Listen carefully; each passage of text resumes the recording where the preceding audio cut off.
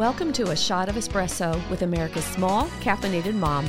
I'm glad you've joined me for today's dose of wisdom, encouragement, and a fresh cup of coffee.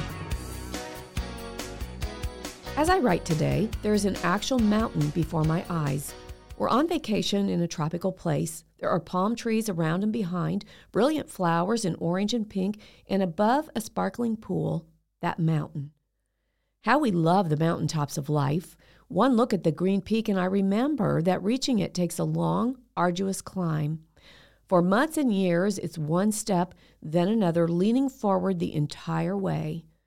What you cannot see is the progress you've made. The side of the mountain fills your entire view, and all you know to do is take another step.